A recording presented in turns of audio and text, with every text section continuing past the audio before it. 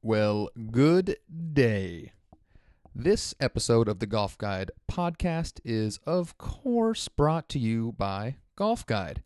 Go to golfguide.net, save 20 to 70% off greens fees at courses all over California, Nevada, and Oregon, with more courses coming down the pipeline. So stay tuned. And also, for all of you loyal, devout listeners of the Golf Guide podcast, I implore you, if you're purchasing certificates at Golf Guide, enter the promo code GGPodcast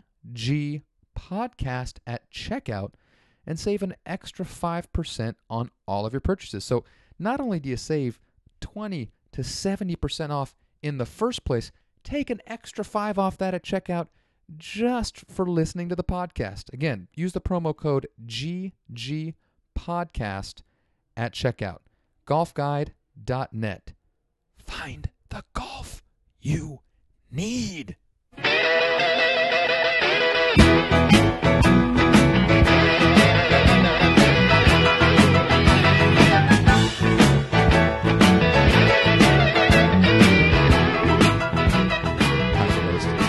We're live. Are we? We're fucking live. It's not wasting anymore. Not wasting any more. What a tournament. That was amazing. This has been challenging. We've been sitting here for like about half an hour now, just trying, having tons of fun talking fantasy baseball, life, whatever, and just trying to not talk golf so we can save everything that we had for the podcast, and we managed to pull it off. We did. It's pretty good. Yeah. Dude, what a tournament. That was, I think the main word is interesting. Interesting is a perfect descriptor for the 2016 U.S. Open. And I know you have a structured way that we're going to talk about this, but I think we both have some thoughts. And I'm sure that all of our listeners watched at least some of this golf tournament. Yeah, absolutely. It is the U.S. Open. I mean, here's the thing. I got things, that I'd certainly like us to touch on, but there's no rhyme or reason or any. And I mean, what is this podcast known for? Tangents. Mostly by me. Yeah, just random tangents where we say whatever we want. So there's really no structure. The checklist is just to make sure that we hit a couple of points at some point before we stop recording. Yes. So, and we're going to. Let's hit. I'm not going to lie. Before we started recording, my thought coming into this podcast was that it was just going to be a solid hour of just ripping the USGA a new asshole. Oof. And deservedly so. I mean, yikes. I wouldn't say they screwed the pooch. They did. They fucked the pooch in the butt and then left it on the side of a road. Here's what they did, and it's a frightening way to put it, but they were they basically needed Dustin Johnson's solid back nine play at a major to rescue them from a total fuck up at their own golf tournament. Well, just think about it. I mean, they needed something that's never happened before in history to happen to save them from their own mistake, and it did happen. It is just so wild. I think, you know what? I think it's disgraceful. Totally. I was about to say, I think it's disgraceful that they even applied the penalty to him. Absolutely. With the 4-stroke lead that he should have had. The only person in the entire world that thought that penalty should be applied just so happened to be the fucknut working at the USJ who had the ultimate say-so and was the one that decided whether or not the penalty would be enforced or not. I have not talked to or seen a single person, whether it's just a casual fan, someone in the media, a player on tour. I have not heard a peep of anybody saying that ruling and that penalty was justified. Nobody. Well, we'll never know what made the ball move. Maybe the activity of the practice strokes and moving the air next to the ball caused it to move, and if it did, then he should have been assessed the penalty. But there was no conclusive evidence that happened, and when we don't have conclusive evidence in the sport of golf, whether this is the way the rules of decision book tells you to do it or not, when you don't have definitive evidence and the player is willing to stick his neck out and say, I didn't make this happen, I'm not going to call a penalty on myself, you have to respect that. It's the crux of the game. Well, and what makes it even worse, and I saw a couple people kind of hammering the same point home on various articles, and that the USGA is the fucking organization that preaches, merit, honesty for the good of the game, and that, everything in golf is based on your honesty, assessing your self penalties, and being forthright with your playing partners and your scorecard. Well, they asked Dustin Johnson, did you move it? He said, no, I had nothing to do with it. And then the USGA decides, well, honor is usually okay, except in this situation where we'd actually like to put more of the spotlight on ourselves rather than the players playing in our tournament. And so here, honesty is actually not good. We're just going to not listen to this player who, I mean, I watched the video maybe 20 times. I'm sure you've watched it several times as well. There's no fucking way. I mean, yes, there's a 0.0 to the 13th degree 1% chance that maybe he is responsible for that ball moving. But anybody in their right mind who actually plays golf would look at that and say, well, the greens are made of fiberglass with ball marks in them, and sometimes it's just going to move because it's fucking 15 on the stimp meter. That's just going to happen. Even a little tiny 2-mile-per-hour gust could move the golf ball. It's not his fault. Of course not. It was insane. Insane. We've all had it happen to us where a ball moves on a green that's a lot less slick than those greens, and we definitely didn't do anything to cause it. Absolutely. Come on. So, what we have a mentality with the USGA in particular, and with rules committees at golf tournaments in general, where they think that the right way to handle any rules thing is to drastically err on the side of calling penalties. Yeah. That is the rule of interpretation that they have for everything. If there's the slightest bit of doubt, the slightest bit, it is always construed against the player, no matter what the player, his playing competitors, the majority of viewers, no matter what they say. They're unwilling to accept a scenario where any guilty person, even if they don't know they're guilty, is ever found innocent of anything. It's the exact opposite of what we have in the United States criminal justice system. Mm-hmm. I mean, ideally. And not the real criminal justice system. Again, anyway, the USGA, they take themselves way too seriously. Seriously. That is the problem. And let's broaden this a little bit. Mm-hmm. This was a debacle. It was embarrassing. It certainly was. It's exactly what golf needs to stop looking like to the public. In a major showcase, it does nobody wants to play a game where that kind of shit happens to you. Not that anybody will ever be under that kind of scrutiny, but it's a turnoff to the casual fan more than anybody. Completely. Hardcore golf fans, we kind of take it in stride. Nothing's going to, I mean, you could kick a puppy in the middle of the tournament and we'd still love golf, but the casual fans don't like it. And we're now running a really big streak of the USGA basically screwing everything up that they touch. Mm-hmm. And Mike Davis has this kind of this doughy smile that he seems like beyond criticism or something. Even though people criticize him, it always bounces off of him. When are consequences going to happen to this? I expect that kind of smugness out of Billy Payne. All right, everybody, that's part of the appeal of the Masters. And Billy Payne's good at his job. Yeah, but the thing is, that's the thing about the Masters is that it's that old timey, old boys kind of club where you kind of expect this. Hey, this is our tournament, but because we're hosting it, we obviously want a little bit of the attention, and everybody's okay with it because it's all part of tradition and it's just part of the Masters, and it's actually almost a nice part about the golf tournament. Whereas the USGA is a non-profit that is, again, their slogan is for the good of the game. They're not supposed to be commanding the attention at tournaments like this. They are there to put on a tournament. A good tournament for the USGA is where they're invisible, where the tournament is what people are tuning into and they're not distracted by anything except good golf. But USGA executive director and master pole smoker, fucking Mike Davis, on the Golf Channel afterwards, put together this quote and he said, quote, "We'd really like a mulligan because we clearly made a big bogey. These fucking rule sticklers are begging for mulligans." I mean, what?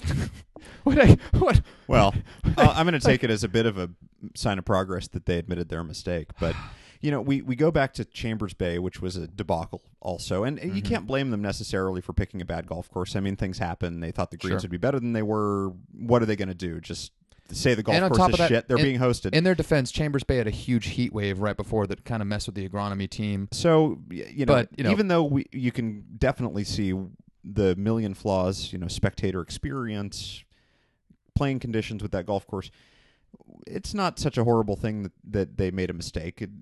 People make mistakes, but Sure. they make a lot of mistakes. They make a the lot USGA. of fucking mistakes. And then you have to look at the stuff where they just can't leave well enough alone. They dick around with the par on holes. They have this experimentation constantly with everything, and they just meddle. They're meddlesome. You know, they're always tweaking. It's never good enough as it is. Mm-hmm. And you know, the USGA's reputation suffering. It's Big time. been taking hits for years. time. And the last time the USGA had a reputation hit like it's been going through in the last 3 years of the Mike Davis Era. Reich Mhm. is back when they lost the greens. Where was it? At Shinnecock. Yes. And that was just Was it? and Yeah. that was really just a groundskeeping Mhm. you know, a bit of overreach, and it was embarrassing, but it doesn't, even that didn't display the level of committed, broad incompetence that Mhm. we've seen lately from them. Well, I will say this, and if you talk to insiders, you know, in the golf industry, which I don't get a chance to talk to very often, but I did have a close friend, more of a close acquaintance, actually. Is there such a thing as a close acquaintance? Isn't that an oxymoron? No, it's a friend. It's like But Jumbo Shrimp? A friend who I can call and ask questions about golf anytime, but, you know, And it's not me. I'm jealous. yeah. He was on the maintenance staff, high on the maintenance staff at Pebble Beach for several years. During 2010, he was one of the superintendents at the Pebble Beach Company. And when he talks about what the USGA's agronomy and maintenance team basically tried to force them to do, and basically tried to kick Pebble's maintenance staff off their own golf course to prep the U.S. Open, and essentially butchered the greens for the biggest golf tournament of the year, apparently that's par for the course. They did it. I mean, they proved they did it again at Chambers Bay. They did it again this year.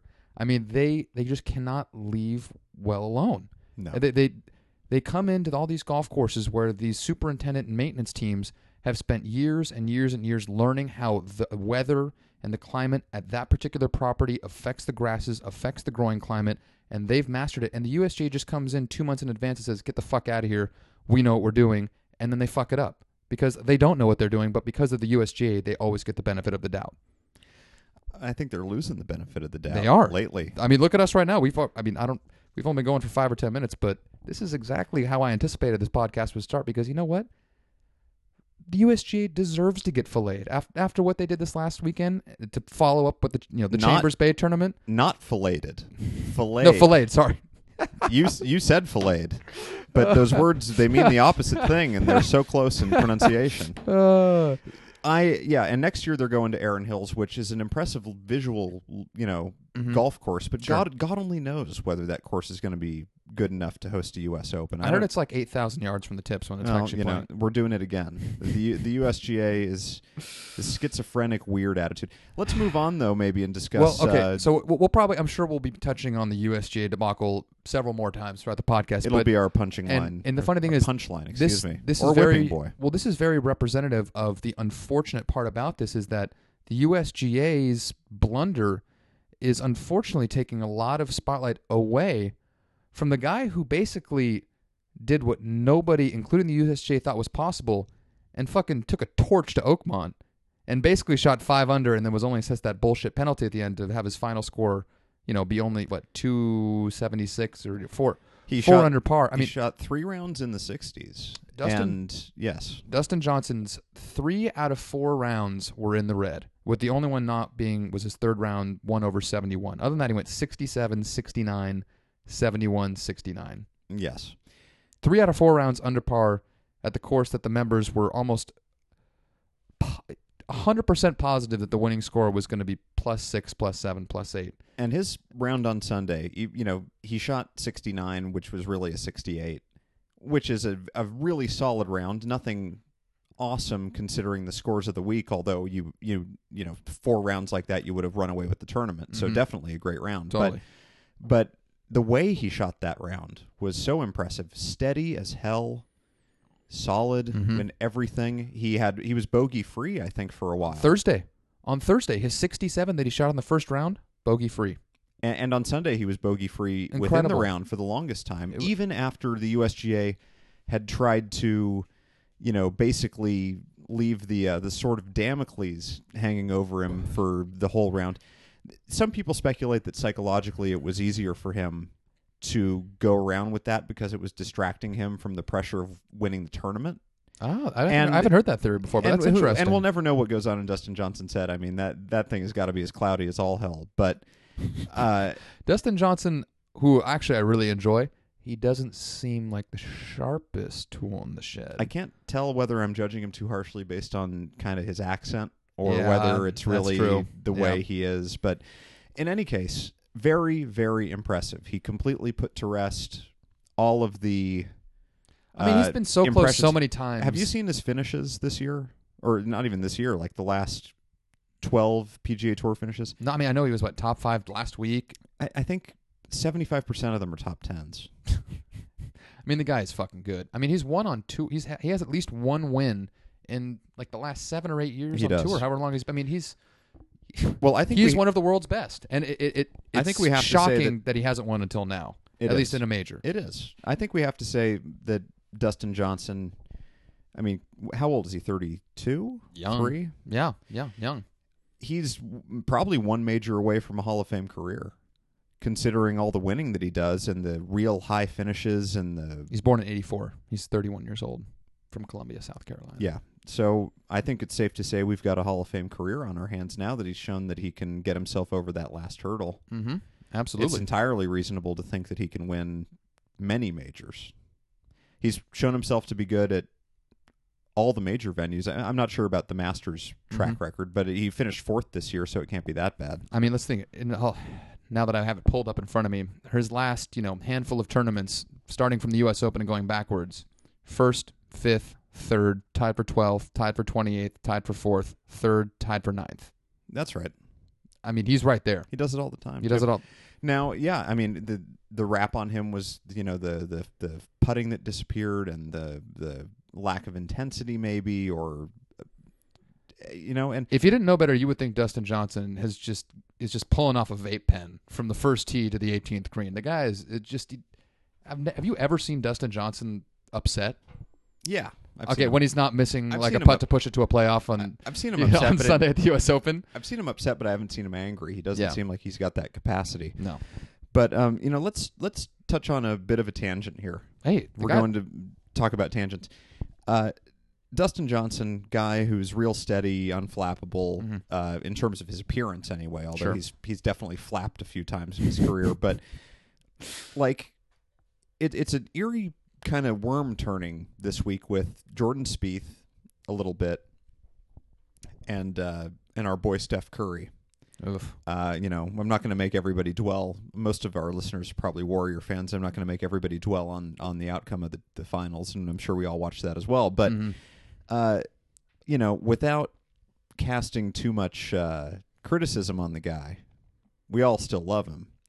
But lately, Curry and Spieth have both sort of crept toward shades of villainy in the public eye for being a little bit too pouty. Curry's throwing the mouth guard, whatever. Under Armour is taking a big-time hit, bro. I'm sure the guy deserved it.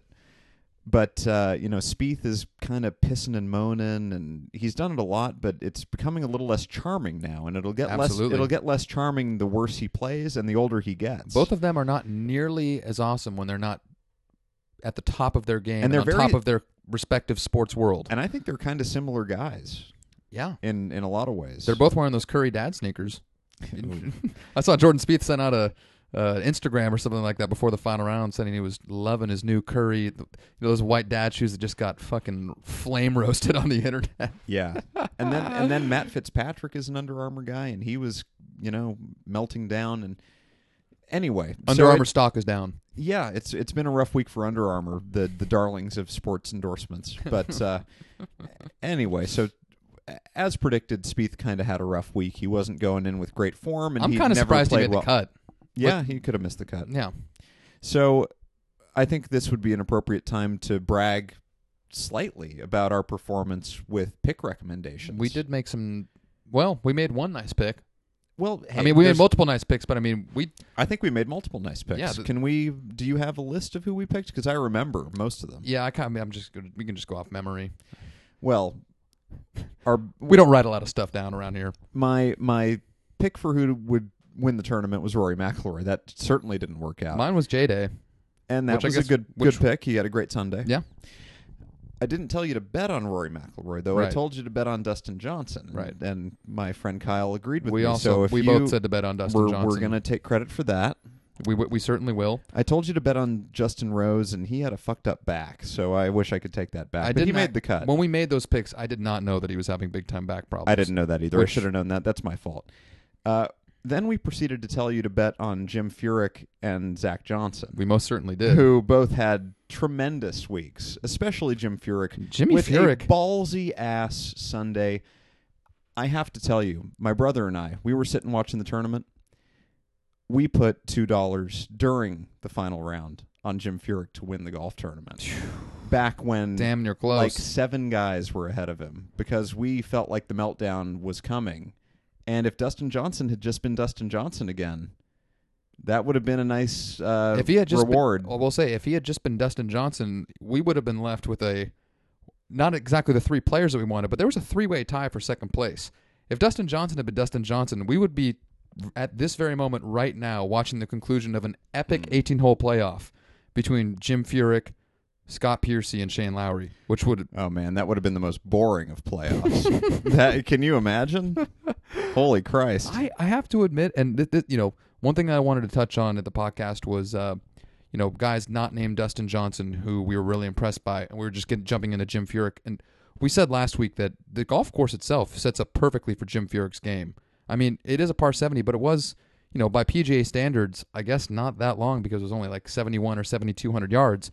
And Jim Furyk doesn't miss a lot of fairways, and he proved it. I mean, the guy on the very first tee on Sunday stood out, whipped his dick out, showed it to everybody, and proceeded to fire a 66. Stones. Yeah. All balls. Yeah. All balls. And he made a beautiful bogey putt on 18 to even preserve that round. The guy played a great round of golf. I'm not the world's biggest Jim Furyk fan. No.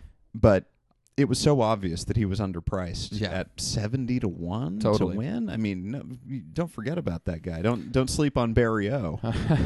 And so no, out of guys who aren't Dustin Johnson, I was very impressed by Furyk. I was impressed by Jason Day. Yeah.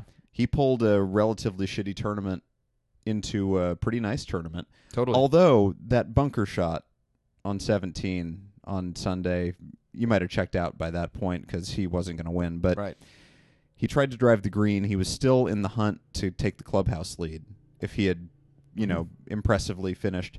Hit a beautiful drive on 17 that just caught the bunker and then hit like the world's shittiest bunker shot into the other bunker and then hit a really mediocre bunker shot out of there. Yeah. And, went down in flames. But overall, very impressive round.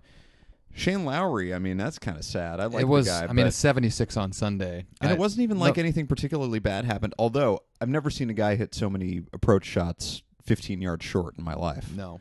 Every iron he was hit befuddling. was 45 feet, under the hole on the front of the green or the fringe or a bunker. Well, it's just so crazy. He couldn't hit it far enough the whole day. Well, just considering how wonderfully he was playing for the first 3 days. I mean, the first 3 days of the tournament, he went 2 under in the first round, even in the second round, 5 under 65 in the third round.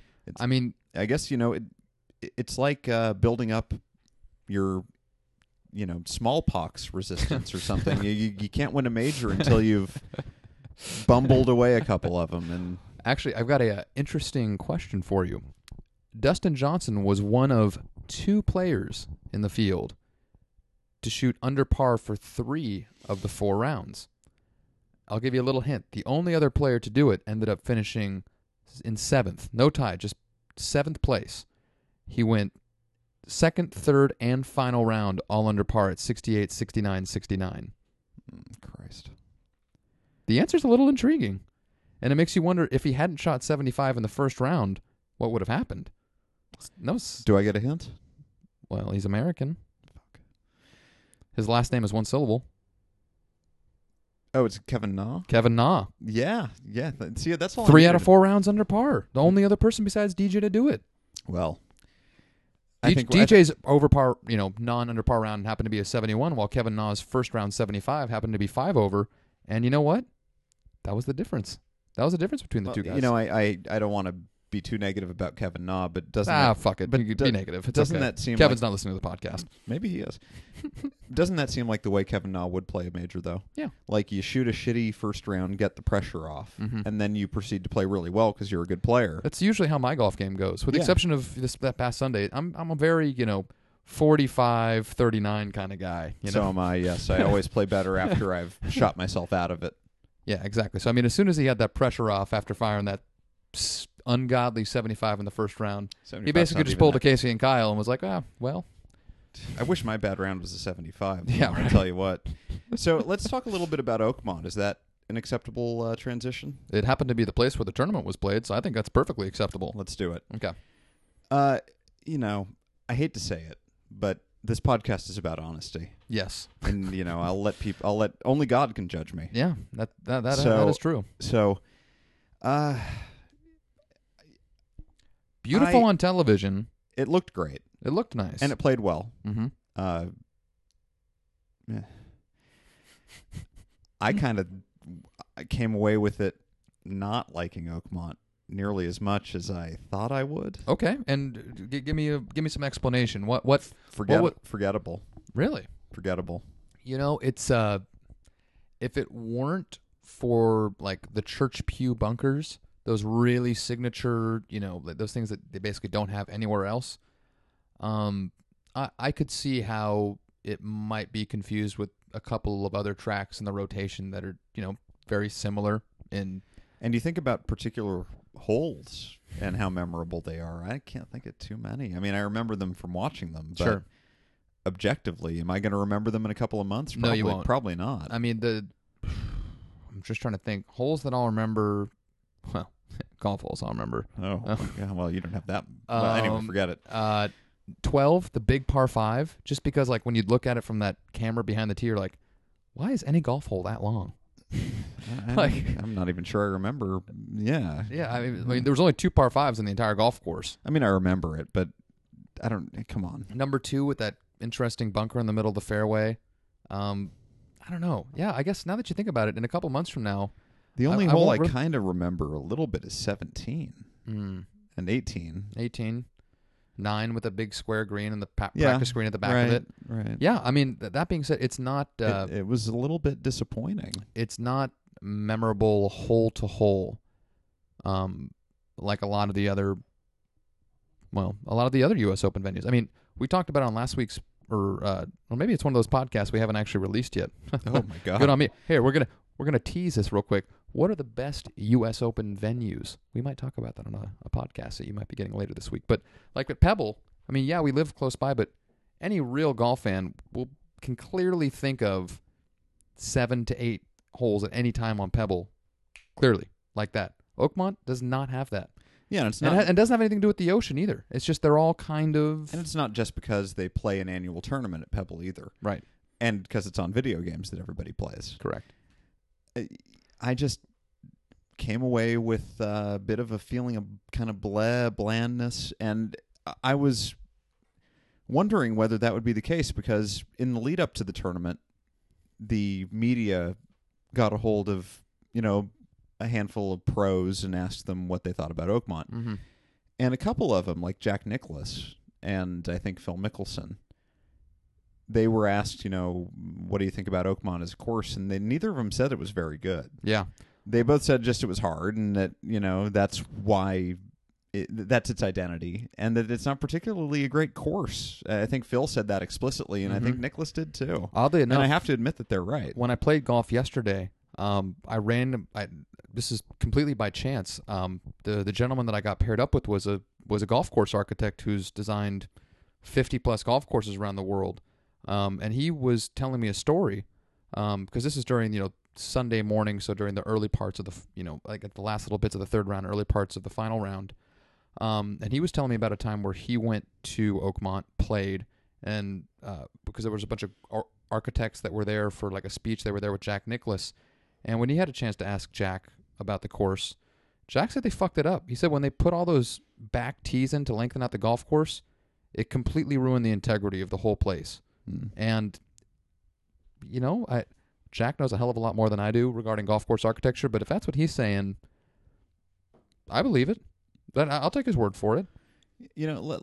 Golf is a great game because the luminaries of the sport, the Hall of Famers and the old timers and everything, in most sports they never really say anything. Mm-mm.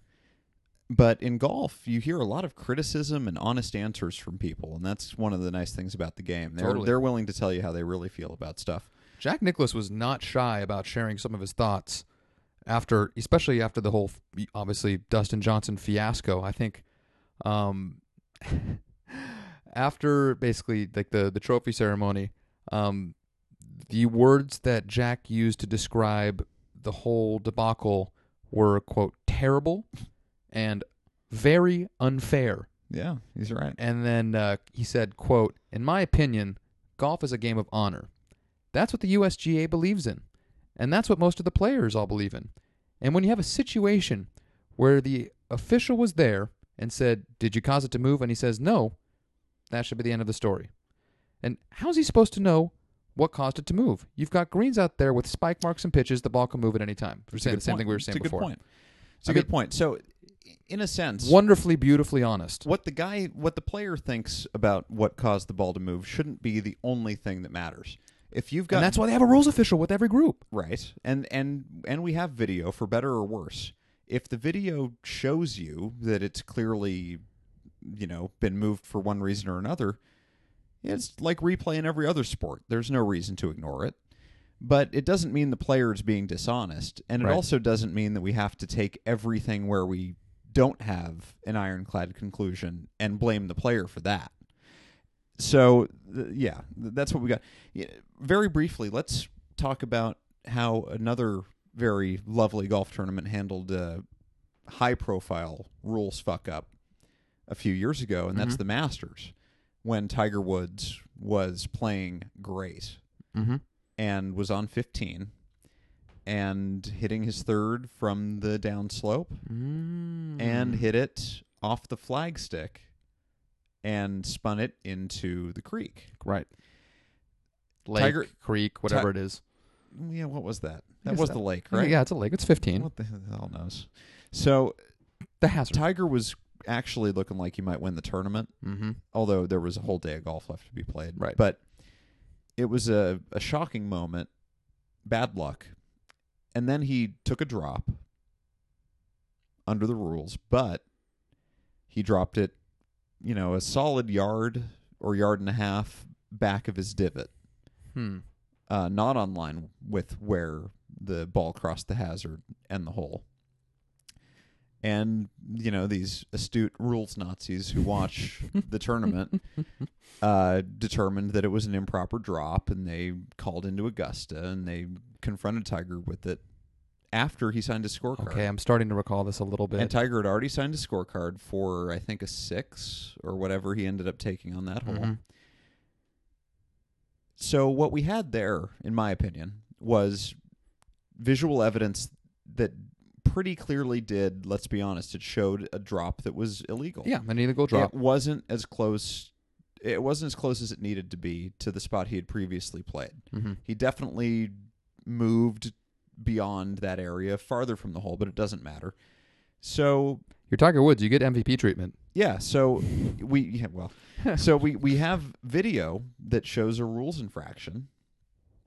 It doesn't mean that the player did it on purpose. There was no advantage to doing it, except maybe you don't want to drop your ball in your divot. But nobody does that anyway when they comply with that rule. So what's the difference? In any case, it was an inadvertent rules infraction that we had clear evidence of on video. But what ended up happening, and maybe it was star treatment, but maybe not, was that even though he had signed a lower number, they just added the strokes, and they called it a day. Yeah.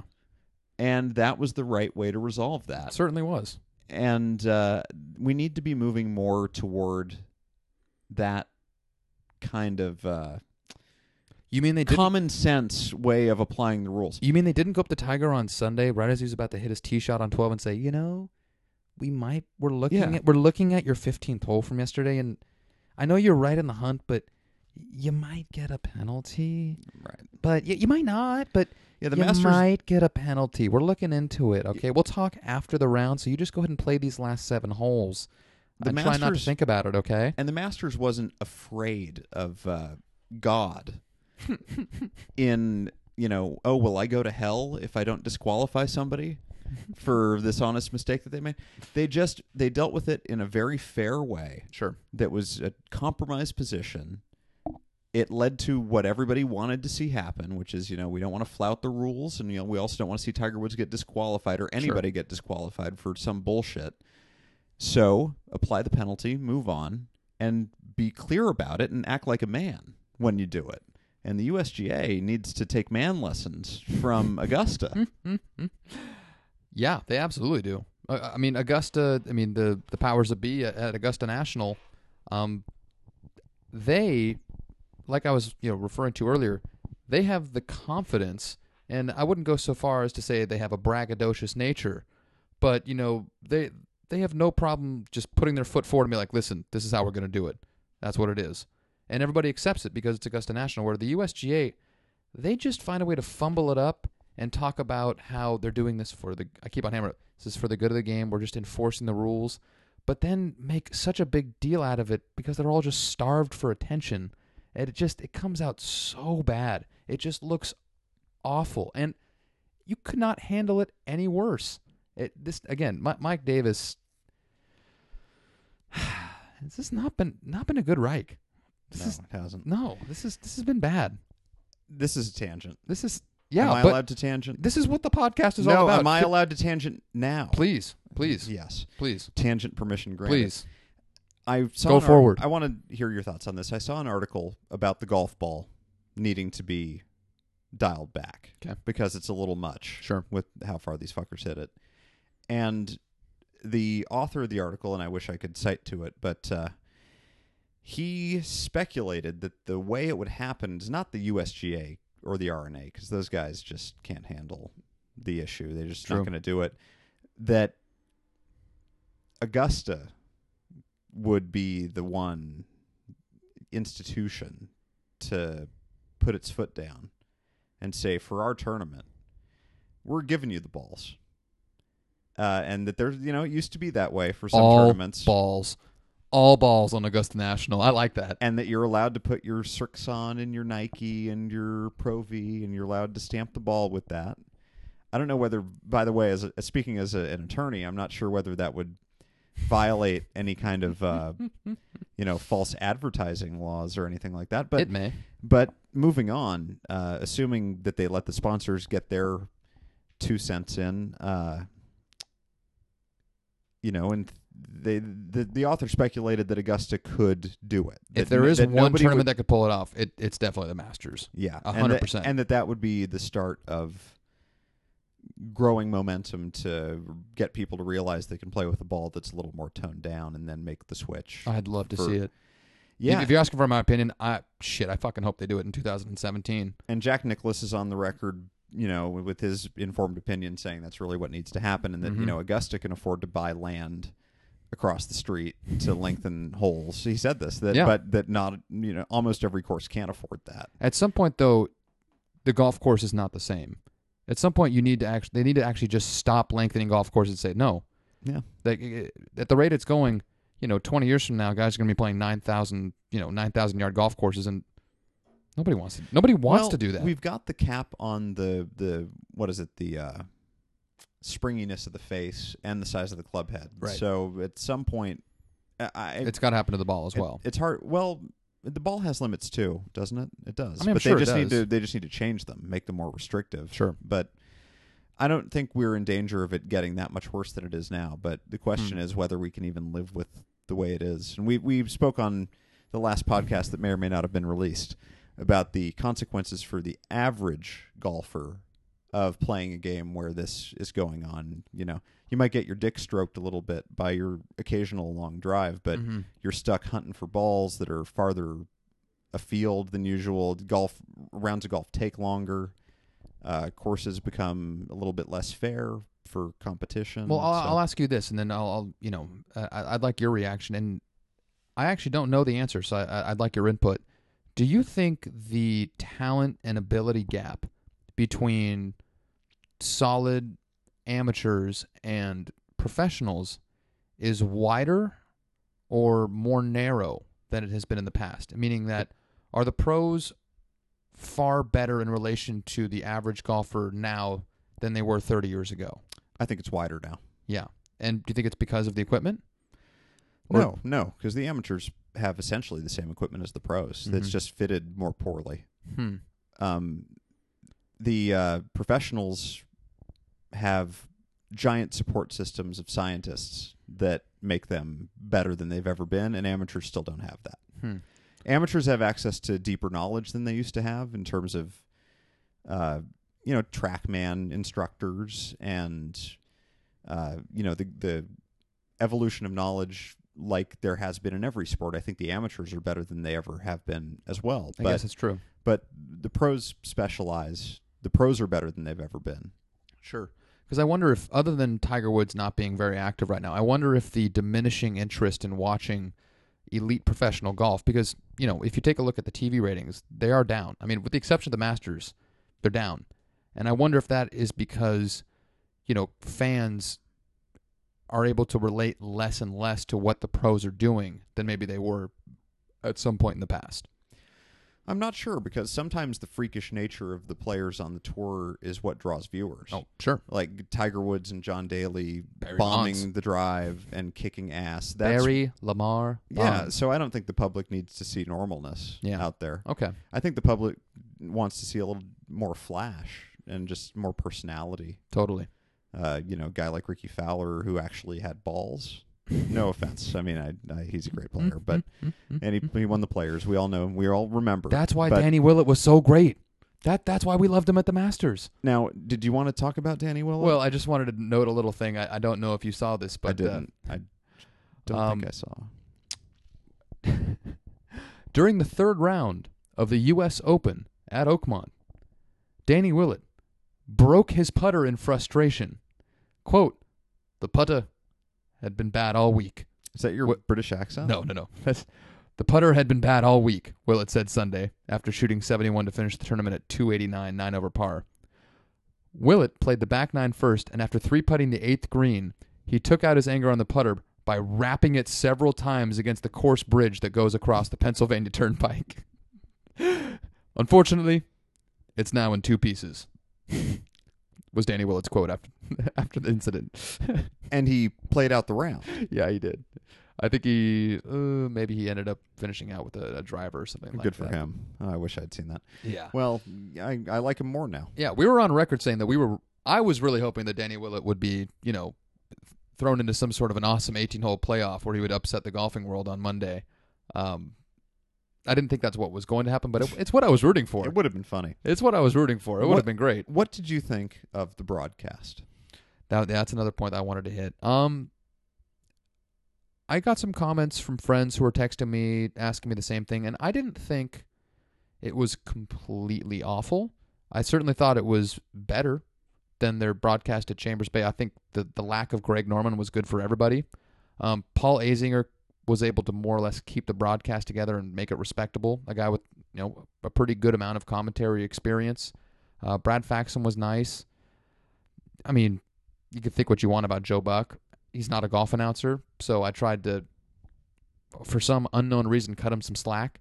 I thought it was really strange how heavily they relied on their shot tracker, where it seemed like every single ball that was hit, they all of a sudden had that little in-screen graphic of, calculating the ball flight, the distance, the angle, the peak, height of elevation, the carry distance. That's like, can I just fucking watch some golf? It's like you guys are relying on all this technology to carry what's otherwise a somewhat lackluster broadcast.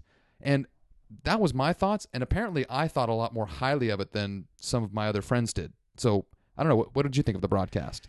I thought the broadcast was a lot better than it was last year, mostly because they got rid of Greg Norman, and they didn't have a lot of the weird screw-ups and tone deaf kind of things that they had last year. Sure. Joe Buck is bad. Yeah. He's really not a good announcer. He's as dull as dishwater.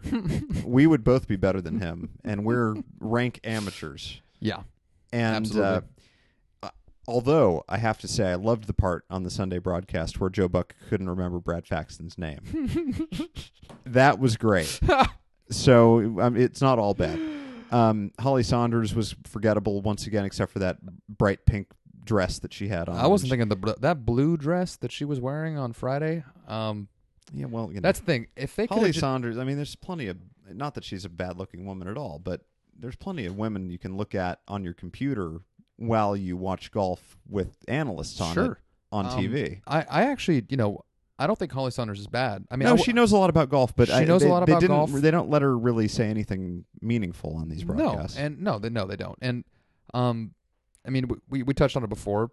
It's kind of Fox's thing. Fox is really good at employing very attractive women in short dresses and short skirts. It's a leg-based network. It is a leg-based network.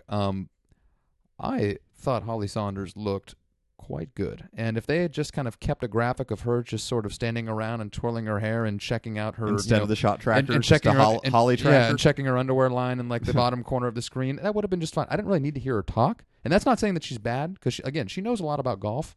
But most of her contributions to the broadcast, I think, were based on really just how good she was looking. Yeah. I don't hate the shot tracker. I think it's okay. The shot tracker's good, but it was all the additional numbers and we don't calculating that was going on. The only number that did anything for me, and I caught myself looking at it a bunch of times, was carry distance. For me too. I thought that was kind of and drive distance. I thought that those were pretty good graphics, but nobody needs apex or speed, or it's irrelevant. It doesn't mean anything. It's totally irrelevant. It made no sense to me. Right. So it was improved. If it continues improving, it could become good. Sure. At least they showed the balls to get rid of Norman right away. Well, some of the initial viewership ratings are in. Yeah, probably pretty low. This is the second lowest ratings for a final round of the U.S. Open after Martin Keimer's 2014 runaway. It's obvious, though. It was. Let's be honest here again. I'm so honest. I am really a great guy. Unabashedly honest. The tournament was really boring until Sunday. It just was. It was. Yeah. The weather delay got everything off to a weird bad start. I'm a fucking junkie, so I still enjoyed it. But if you're not, I don't know how you'd be able to sit down and watch that for 5+ hours. You didn't on get Thursday, Friday, or Saturday. You didn't get brutal conditions, so you missed out on the enjoyment of that. Mm-hmm. It was this weird kind of thing where guys are still shooting under par, but there's not a lot of birdies, so it's kind of in this purgatory of kind of unexciting scoring. Mm-hmm. And there's not a lot of hazards. It's just kind of like, you're seeing a lot of bogeys and pars and not a lot of others and not a lot of birdies and not a lot of eagles, certainly. No. Jesus. And then most of the compelling players were never in the hunt. And then after Saturday, you had, of course, as real golf fans, it's all interesting. But Shane Lowry, who's a cool guy. I think he's got a good personality. He's kind of an attractive player. I like Shane Lowry. But nobody cares, by and large. Mm-hmm. Then you had Dustin Johnson in the wings, and you had Jim Furyk, and you look at that. You look at the guys who finished in the top 20 of this tournament, and it's like a list of guys who you don't even necessarily want to have like a beer with, except for Lowry. I feel like I have to mention this before I forget. You know who I oddly really enjoyed watching was Scott Piercy. Yeah. He was playing well. He was playing really good golf, and it was probably the most attention I've ever paid to Scott Piercy in any one tournament ever.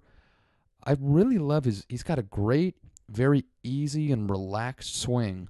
His backswing is real slow and languid. It's slow, it's in line, it's very relaxed, almost to a fault, but he keeps just enough energy in there where he can, It looks like he should hit the ball like 200 yards, but he doesn't. No, and it was really oddly satisfying. I don't know why I enjoyed watching Scott Piercy as much as I did this weekend, but he's you got to admit he's got no personality that we can tell out during the round. No, and even Dustin Johnson. He's a handsome fellow though. Yeah, sure. Yeah. But even Dustin Johnson, he has a very personality-filled golf game. Totally. It's exciting to watch him play. But, he's kind of a boring guy to watch. There's Sure. not a lot of emotiveness, and he's no Jordan Spieth, or Jason Day or Rory McIlroy. All those guys are a little bit more fiery. I know. Dustin Johnson seemed more interesting when he had a large skiing habit. Yeah, I know. Good point. And also, Dustin Johnson just kind of a boring guy, except for the skiing. Yeah. Paulina. Yeah, and his superior. His son happens to be Wayne Gretzky's grandchild. That's, I guess kind of interesting. That's kind of interesting. Well, what were your thoughts on Paulina's outfit? It was very white. It was very white. And very short. Yeah. But if you're into that kind of thing, it was pretty nice. It doesn't really matter to me. Yeah, she looked very good. She looked very good. That's the thing. She's not really, my, I guess, Oh, please, Kyle. in my air quotes, oh, please. type.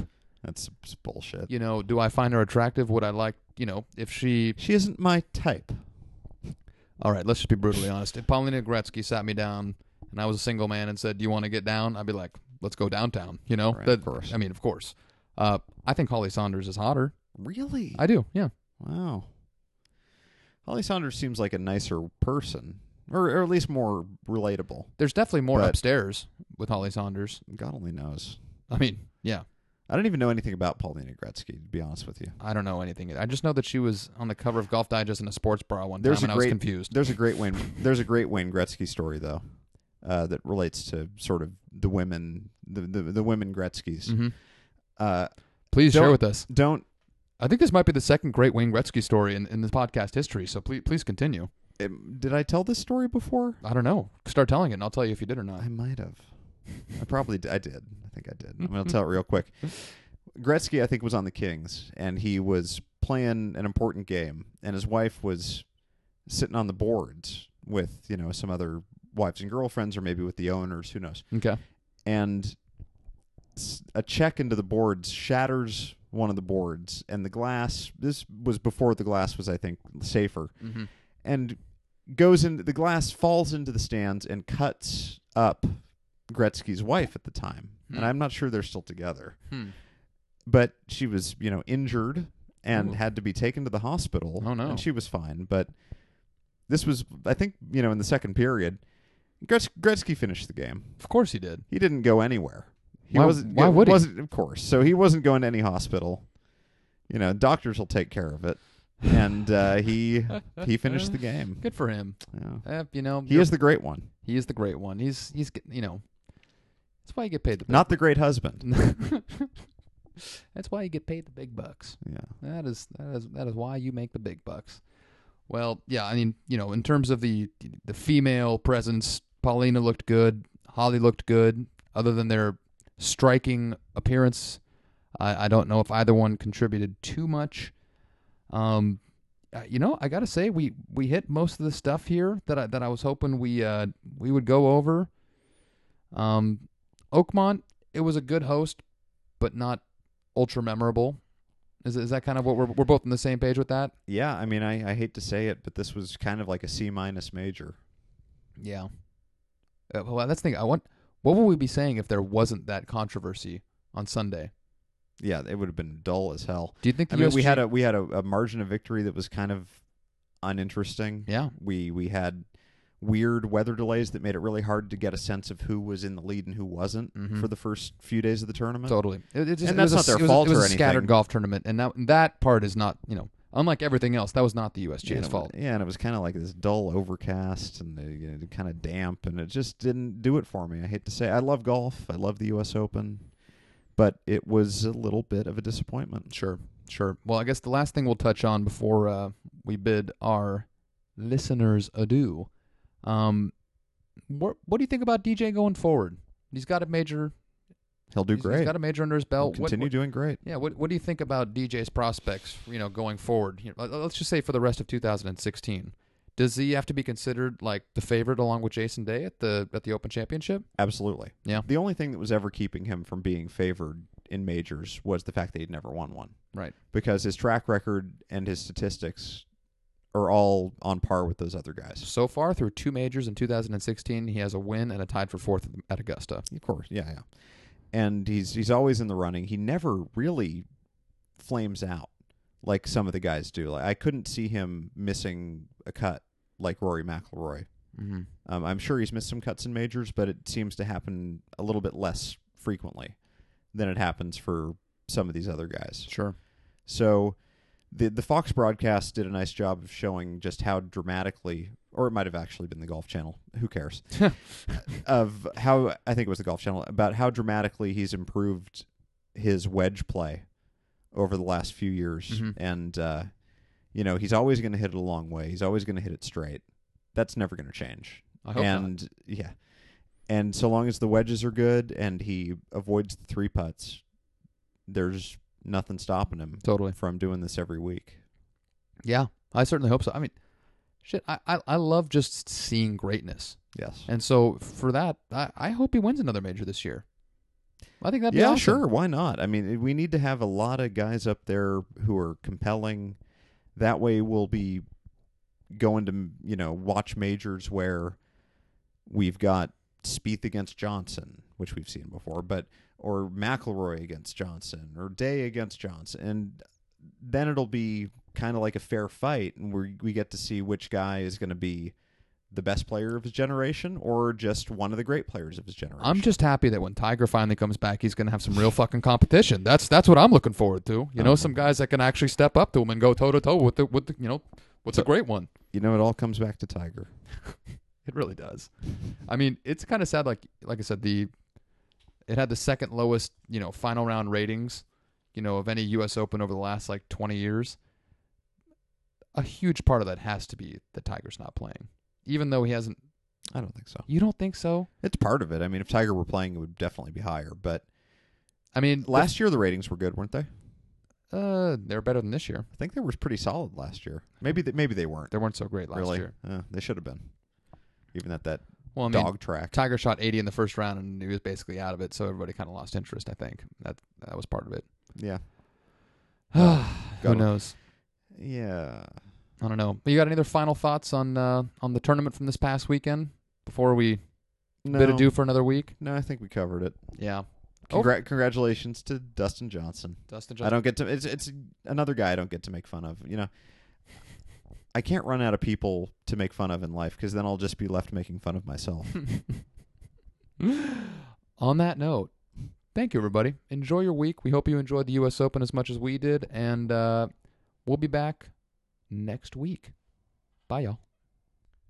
That's a wrap, everybody. Thank you so much for listening to the podcast. We, as always, had a tremendous amount of fun. We will be back next week. This is just a reminder that today's podcast was brought to you by Golf Guide and golfguide.net. Don't forget to enter the promo code GG Podcast at checkout to save an extra 5% on top of the 20 to 70% you're already saving in the first place. Again, that's golfguide.net. Thanks so much, everybody. We will be back soon. Bye-bye.